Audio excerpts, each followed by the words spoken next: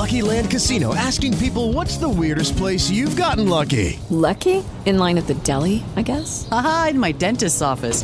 More than once, actually. Do I have to say? Yes, you do. In the car before my kids' PTA meeting. Really? Yes. Excuse me, what's the weirdest place you've gotten lucky? I never win and tell. Well, there you have it. You can get lucky anywhere, playing at LuckyLandSlots.com. Play for free right now. Are you feeling lucky? No purchase necessary. Void where prohibited by law. 18 plus. Terms and conditions apply. See website for details.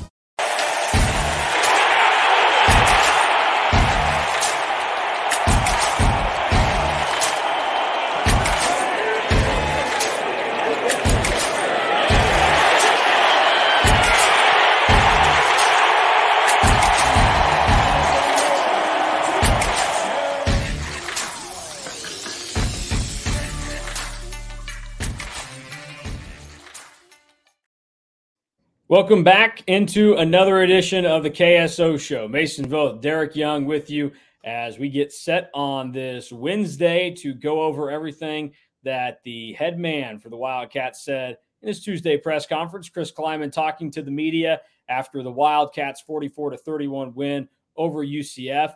I always appreciate that K-State does their media stuff on Tuesdays as opposed to Mondays like some do, because I always wonder, so close to the game, what can you really get that you didn't get after the game? I think this about NFL teams too. Like NFL teams that played on Sunday and then Monday afternoon, the coaches are in the building and they're talking to people. It's like, well, what has changed that you're going to learn from this? So you get a little bit of an extra cushion there with Chris Klieman. He comes in, he's got the full perspective. Maybe we all have the full perspective now, or we think we do. And we go in there, we grill him, and we get out of there. And I'm sure a lot of people are thinking, I've listened to Chris Klieman press conferences. He does not get grilled by the K-State media, but that's for everybody else to decide. What was the number one takeaway from Chris Klieman's comments on Tuesday for you, DY? Yeah, going back to what you're saying, it was definitely a bye-week crowd in Veneer too. There was I want to say 7 or 8 of us tops. So yes. I think we got in and out in probably a shorter time than we typically do. Still got our lunch, so that's good.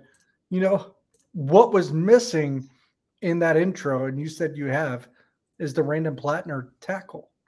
Because Chris Klieman actually touched on that, because he joked with Randon Plattner, the long snapper, because he was one of the few that was not tricked by the whole punt return formation, the trick play that UCF tried to deploy. And maybe it goes for a good chunk there, 15 or 20 yards, if not for Randon Plattner, who sniffed it out the entire time, which if you know him or know of him, that probably doesn't surprise you. But Klieman said he joked with him. He's like, hey, it's your first big-time tackle of your entire career.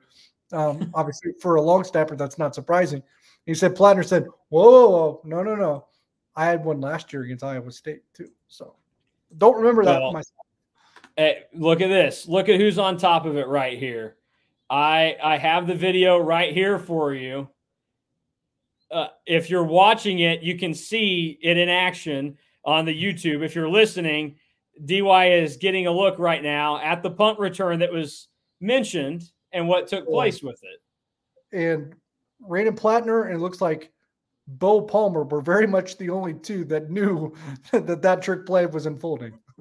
So, you got a little Randon Plattner action with the tackle, a big play there that he had go on. So, that was good for what took place for the Wildcats there. But, one thing that I took away from what Chris Klieman said on Tuesday, we're trying to figure out everything that's going on. He talked a little bit about injuries and getting some guys back. And of importance, there were 3 pass catchers that came up in this. RJ Garcia, who played a little bit in the game, but not even a noticeable amount, was dinged up. Seems like he'll be ready and good to go by the time they face Oklahoma State. And then there was the hope that Keegan Johnson and Garrett Oakley would be at the level that they want those guys to be at when they are able to go to Stillwater. Maybe getting the type of player that they expected to have that they really haven't seen through the first 4 weeks of the season. And why I bring that up and why it's so interesting to me is because as we've talked about, my player grades on the last episode of the KSO show and where some people fall on those is look, I think Will Howard and the receivers both deserve some blame for the missed connections on Saturday against UCF. Like, yes, Will Howard could have been a little bit better, probably could have been a little bit sharper. There is no doubt about that in my eyes. But what I go in there and see with the way things work out is I think there's an element to this that's on the coaching staff too, because you're the ones that are putting the players on this team. And I was interested in looking at this because it feels like K-State has some of the smaller receivers in the Big 12. Here's a little fact for you, DY. Average height of the top 4 receivers on each Big 12 team. So I went through, and if you were a wide receiver, I took the top 4 guys in terms of production so far this season, and I took the average height of those players. Any guesses on who has the tallest receivers in the Big 12 right now? Probably Texas or Oklahoma. Texas and Oklahoma 5th and 6th. If you want to be technical, Texas is tied for 3rd on the average base. Houston is number 1 of all teams at 74.25 inches. So that works out to averaging – their receivers are, again, on average, 6'2" or taller, the way that works out. A little over 6'2" is the average. KU is 2nd on the list. They're at 73.75 inches, so they're just under that. And that would make sense to a lot of people that have seen KU. They've got some pretty tall receivers. You have to go all the way down to the bottom and find the Wildcats. They are dead last in average height, the receivers, at 71.25. So, I mean, the way that works out, K-State and TCU are the only 2 teams in the Big 12 that their top 4 receivers are on average under 6 foot. And K-State also is one of only 4 teams to have a top 4 receiver that is under 5'10", obviously that being Phillip Brooks, and he is their leading receiver out of the wideouts. So when you think about the throws that Will Howard is having to make to some of these guys, he doesn't have the luxury of the size of target that others have. I mean, honestly, that's probably why his connection with Ben Sinnott is so strong. That's his biggest target out there that he can hit. Sinnott has the reach to make some more plays. There's a little bit more wiggle room for where that ball is going. Now, it's not always the same type of route and movement that the receivers are having, but a throw can be a little bit offline. It doesn't have to be so precise, where that's kind of the thing with like the Jaden Jackson stuff that took place down the field. That ball had to be precise. There was a ball to Phillip Brooks early in the game to the corner of the end zone that like maybe should have had it, but that ball has to be right on the money to get a ball to Phillip Brooks in the end zone because he's 5'8". He is the shortest of the contributing receivers in the Big 12 currently. Brennan Presley at O State is also 5'8".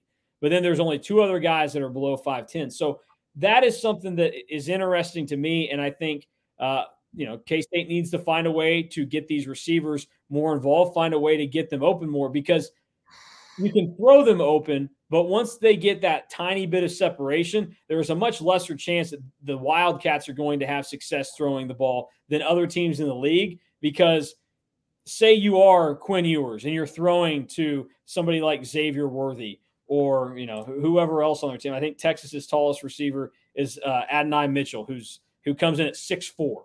You've got a little bit more room for error if you're Quinn Ewers throwing a little touchy ball to Mitchell than Will Howard does if he's going to Phillip Brooks. Same type of deal if you're Jalen Daniels and you're throwing to Quentin Skinner, who's 6'5". Like, all these other guys seem to have options. The options for K-State, their tallest receiver that they put on the field right now is Jaden Jackson. Yeah, I mean, having a bit larger catch radius always makes things a little bit easier for a quarterback. That's why, NFL teams look for that, and it's part of the assessment when you're looking at hand sizes and height and all that when it comes to catch radius in terms of like a combine type thing. It's something that is measured because it is important. At the same time, that's part of it. I think it's a good point to raise. Something that I probably glossed over and maybe I shouldn't have.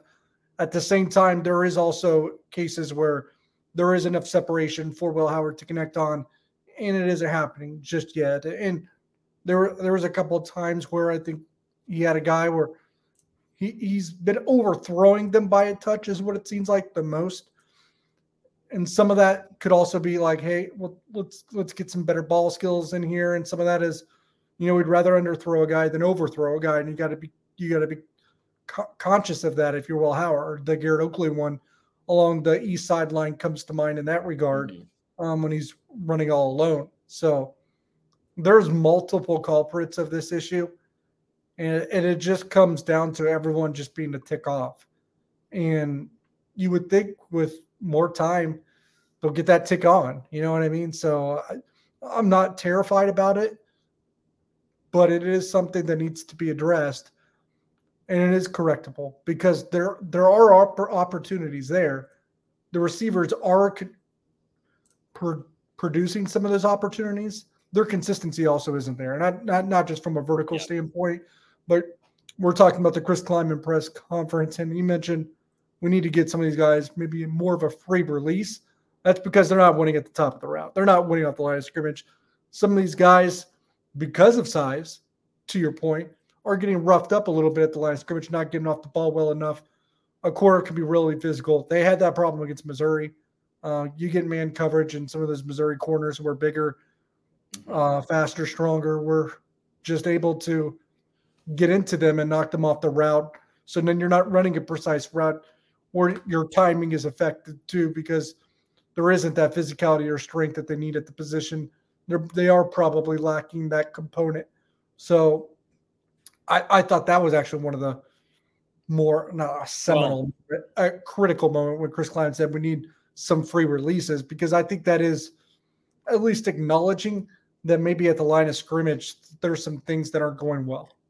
And that's kind of what I was trying to get at too with what I think of the receivers is there are things that need to be done for them to be in a position where they are more open. Like, yes, by what we expect of good quarterbacks, Jaden Jackson was open. Phillip Brooks was open. Some of these guys were open on Saturday, but it wasn't to the extent that we see with a lot of other teams in the Big 12 to this point this year, where there is, there's plenty of room of separation. It's not just, okay, you got by him a little bit. Will Howard has to drop this ball in the bucket here. Give Will Howard a barrel to drop the ball in, not a bucket to drop it in. And you look at what K-State did, like they only had one play to a receiver that went more than 15 yards on Saturday. 16-yard pass to Seth Porter. That's not another 5'8" guy. That's not going to get the job done. Every other play through the air that went more than 15 yards on Saturday for K-State, 22 to Ben Sinnott, 24 to DJ Giddens, 22 to DJ Giddens, and 16 to DJ Giddens. So it's not great. And I think that's why Chris Klieman is looking at it, and he knows that this team is going to need to have plays down the field to have success as they move forward, because not only is it just something that you need to have in your repertoire, but you also are going to need to be able to have those types of plays for momentum, to score quickly, because you are going to come to a point where you can't just always say, hey, we're going to take as much time as we need to get down the field. We can't always have an 11-play drive to score a touchdown. Sometimes we're going to need to do it in 3 or 4 plays. And to your point, like nothing there even got to 20 yards. And when it got close to it, or maybe it did get over 20 yards after the catch were a pretty big characteristic of that. So, yes, there we saw the 2 or 3 that Will Howard missed, but that's 2 or 3 in how many balls did he throw, right? He threw 42 passes and he had 15 incompletions. Yeah, so there's 82 freaking plays for Kansas State. He threw 42 passes. We're sealing out the 2 or 3 that he probably missed on, the one to Oakley, the one to Jackson, maybe the one to Brooks. I get it. That's 3 of the 42. There's 15 incomplete passes. If you only have 2 or 3 chances at those to get vertical, then your receivers and tight ends probably aren't doing enough too. Yeah. We'll have to see kind of where things end up going on and how it happens.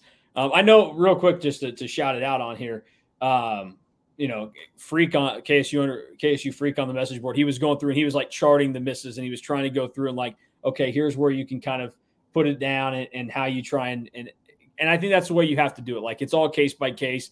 There are throws that Will missed, but also go and look at the throws that he did make in the game. And I think that's something that gets overlooked because they weren't the big plays that went 25 yards for a touchdown. He threw some really tight balls, and they were really good to pick up first downs or keep a drive alive.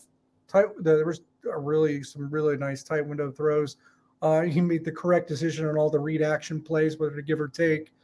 He probably got them out of, I can remember when I was watching, probably out of 6 or 7 bad plays into good ones. I think 2 of them went for touchdowns. So there's a lot that maybe and not to like insult anyone's intelligence here, but there's a lot that maybe an average fan doesn't see that Will Howard is doing as well. That is very conducive to winning football. But, and this is what we have, because the pass explosiveness on defense is not great for the Wildcats in their favor.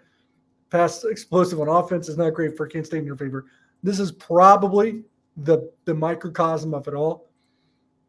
And by the way, both sides correctable, fixable. I think they're going to get there and be fine. It's going to take some time. UCF, average yards of completion, almost 19. 19 yards of completion almost. It was 18.9. Kansas State, 9.4. Yeah. No, it's. Now, if Will Howard hits 2 or 3 of those that we're talking about, that number goes up. But guess what? You can't. I mean, Quinn Ewers is not 100% on every deep ball. They're deep balls. They're harder to connect on. Yeah. Now, there's a few that there's enough separation there, and they need to be connected. I get it, but you need to have more than 2 or 3 chances too. Yeah, and part of it would be the hope that some of this stuff evens out, and that this just wonky early. Yeah, you get Keegan Johnson healthy, you see what happens. Because right now, I mean, you are basically relying on Phillip Brooks to be your number 1 receiver, and that's just not the type of guy he's ever going to be. Like, the deep balls down the field, it's not his thing. And so you need Keegan Johnson to be that guy. We'll wait and see if he ends up being healthy enough to actually do that, and if he can execute when he does get to that health. All right, moving on to some of the other things that Chris Klieman mentioned. He did also bring up Trayshawn Ward and his injury status. He should be good to go by the Oklahoma State game, it sounds like. Any other really notable things off the top that were like headline news that Chris Klieman had to say today in his press conference? Trayshawn Ward back, RJ Garcia back. I thought, and this is me being essentially reading body language and being like a psychologist in that and tone and everything. So this is pure speculation. I thought he sounded the most upbeat and I guess positive about the Keegan Johnson situation in a while. That was my assessment. That's probably good. I mean, we saw a lot more Keegan Johnson. We saw him earlier in the game on Saturday. They tried to get him involved. And so I think with that time off, there's reason to be optimistic about what he can do and go out and accomplish against Oklahoma State, which, I keep bringing it up. And this is probably why Chris Klieman is also optimistic about it. Like, if you look back at what happened this weekend, Oklahoma State let Rocco Becht throw the ball as well as he's ever done, and probably as well as he ever will do, at least this season, because Becht had not been very good for Iowa State as the season went on. Now, he's a freshman, but here's what Rocco Becht did in the first handful of games of the year. 10 of 13 for 113 against Northern Iowa, 23 of 44, 203 yards against Iowa, 17 of 24 for 233, 2 picks against Ohio. But then against Oklahoma State, he goes 27 of 38, 348 yards, and 3 touchdowns in the game. Iowa State was able to throw the ball around and put up some points on Oklahoma State, and that's not typically something that you do. And the Cyclones had 3 different receivers have plays of 20 yards or greater, including Jalen Noel, who had a long of 38 yards, and then Daniel Jackson had a 29-yard grab. So there is the opportunity for some downfield work against this Oklahoma State defense that K-State's going to face coming out of the bye week. I asked Chris Klieman the question, and I think it's a fair thing to understand here, too, that could be toying a little bit with the pass offense when it comes to explosiveness. And I still don't think it's as simple as saying Will Howard's not good enough. I don't think he's been great at it, but I don't think he's had a lot of help. Is that I do tend to think that things got a little turned upside down on him because they basically assembled an offense and a plan on that side of the ball throughout the entire offseason that were going to be centralized on considerable roles for guys like Garrett Oakley, who I think was going to play a considerable role in a double tight kind of situation with Ben Sinnott, but also Keegan Johnson is the number one receiver and probably the guy that can stretch the field the best out of everyone in the receiver room. And then, a few days before the season, you find out you're not going to have those two. So I still think that's been a limiting factor in all of this. And to put a bow on it, I will also say, as much as we're picking nits, and I think it's fair to call that in some cases, or saying we want this to be perfect, we want this to be perfect, and we want this to be perfect, just basically demanding perfection from every facet of the Kansas State offense. I think it's fair to understand that, like, they're the number 13 offense in the country. So if it looks like this and they're still that good, I think there's worse places to be. Yeah. And I mean, a lot of this is going to be you're coming off of a Big 12 title. You bring back the quarterback, the offensive line, one of the receivers, and then some other players that helped you do that. The expectations are high, and what people think of you are going to be graded on a much different curve now. We'll see kind of what K-State does to adjust. Special teams, we already talked about Randon Plattner and his phenomenal play earlier. No, that might have been the only one. Yeah, that might have been the only one. What kind of vibe did you get from Chris Klieman when it came to discussing special teams on Tuesday? His tolerance is shortening there. Which is fair. I mean, yeah, that's a kind of special teams performance that eventually costs you a game. Football coaches don't like to have to go in and talk about kickers. No, don't want to talk about a kicker. Look, and this might piss some people off because they probably want him to be the most pissed about the kicker. But really what he's seen the most pissed off about were the holding penalties, which I thought the one was kind of bullshit, but he seemed to think it was a good call. Yeah.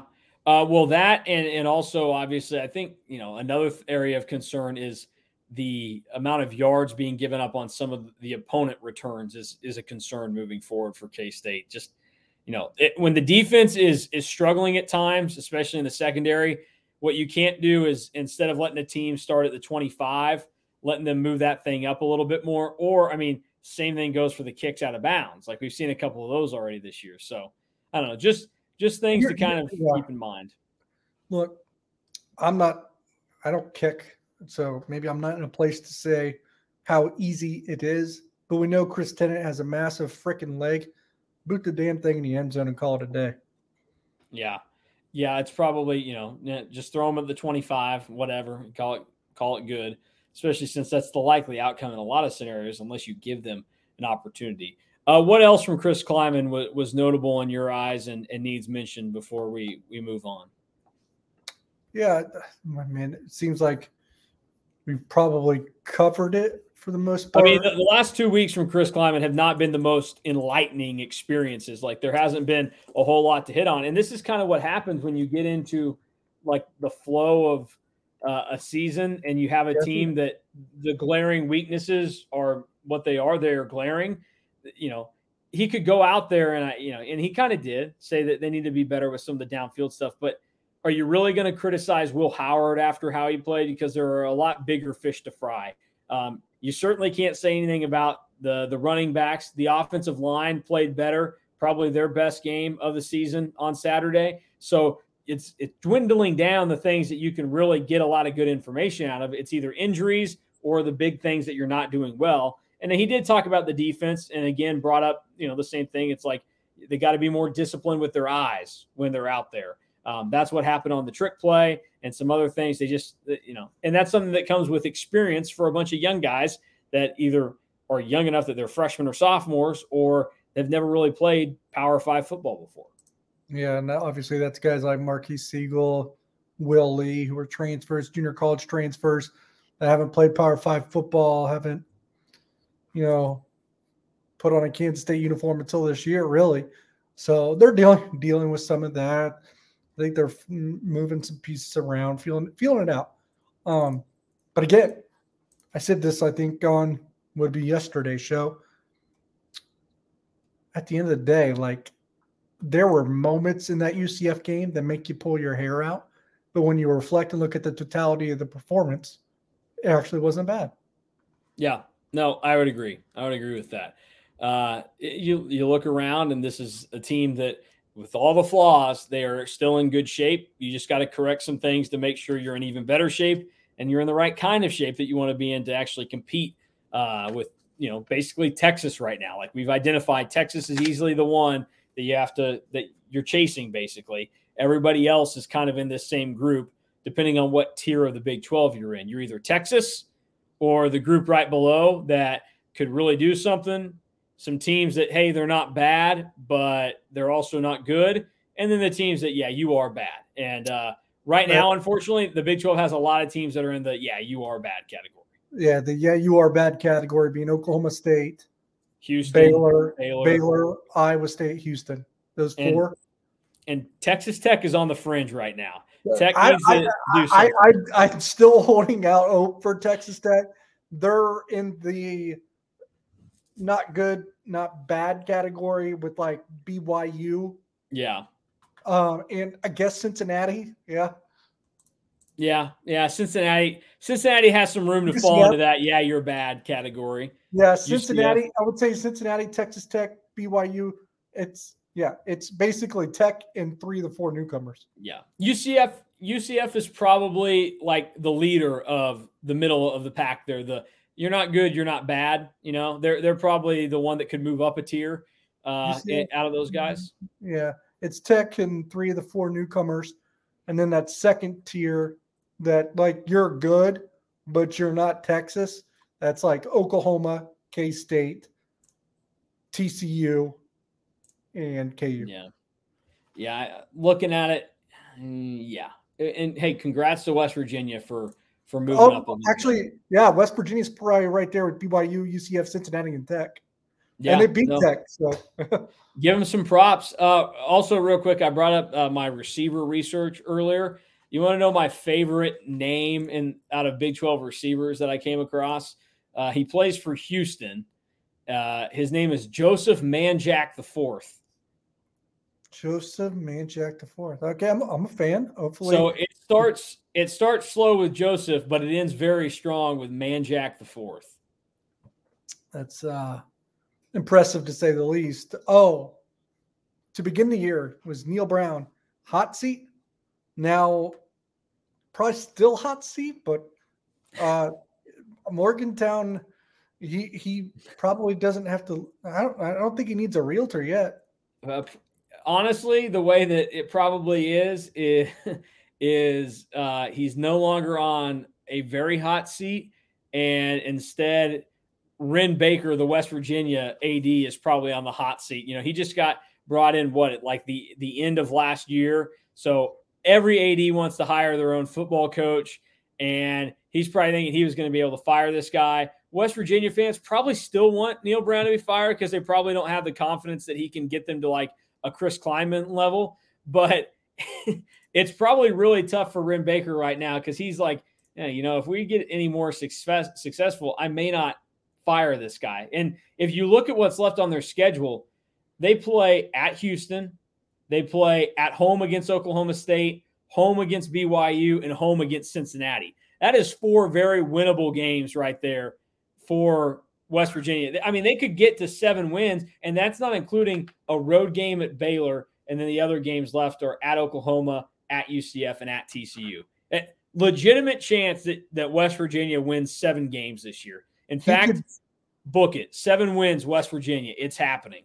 He could do – now, I'm not a proponent of this because it's a kind of a cowardly thing to do, and shady in some respects, but the Kirby Hocutt thing, where he fired Matt Wells before he could win too many games. I think they were like 4-2 or 3-2. He's like, nope. They went to a bowl game. Yeah, but he fired him in the season. Yeah. Before Matt Wells could get credit for those wins to put them in a bowl game. So like if West Virginia loses the next game, falls to 3-2, Ren Baker's like, okay, you're fired at 3-2, because that's basically what Kirby Hocutt did to Matt Wells.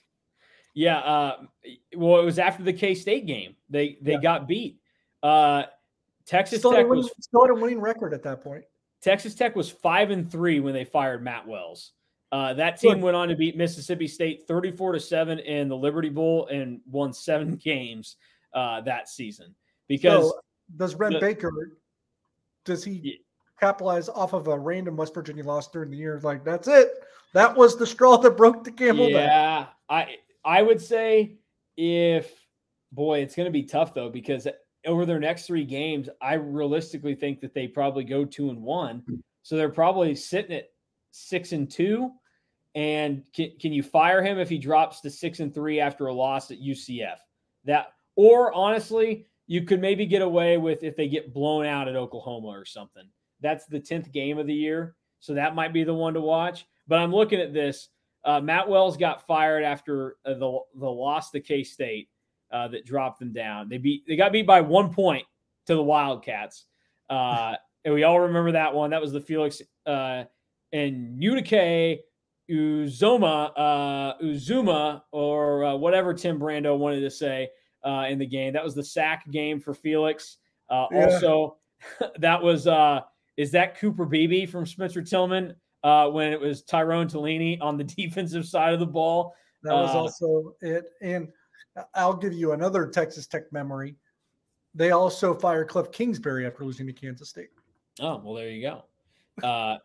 And bad news for Ren Baker. The Grim Reaper, Chris Klieman, is not on the schedule this year for West Virginia, so he doesn't even get that. Snyder. I think it was Bill Snyder, right? Would have been for Kingsbury. Yeah, Snyder got Cliff Kingsbury, but Klieman had that stretch though where he got Matt Wells. He got, who else was it that he got in there? Gary Patterson? Yes, he got Gary Patterson. And then there was somebody else they beat. It didn't come immediately after the game, but it certainly seemed like it was going to happen. Yeah, I don't know. It's wild. I mean, the losses were not very good. I will say that Matt Wells had accrued. They got beat by 35 to Texas, 70-35, and 52-31 by TCU.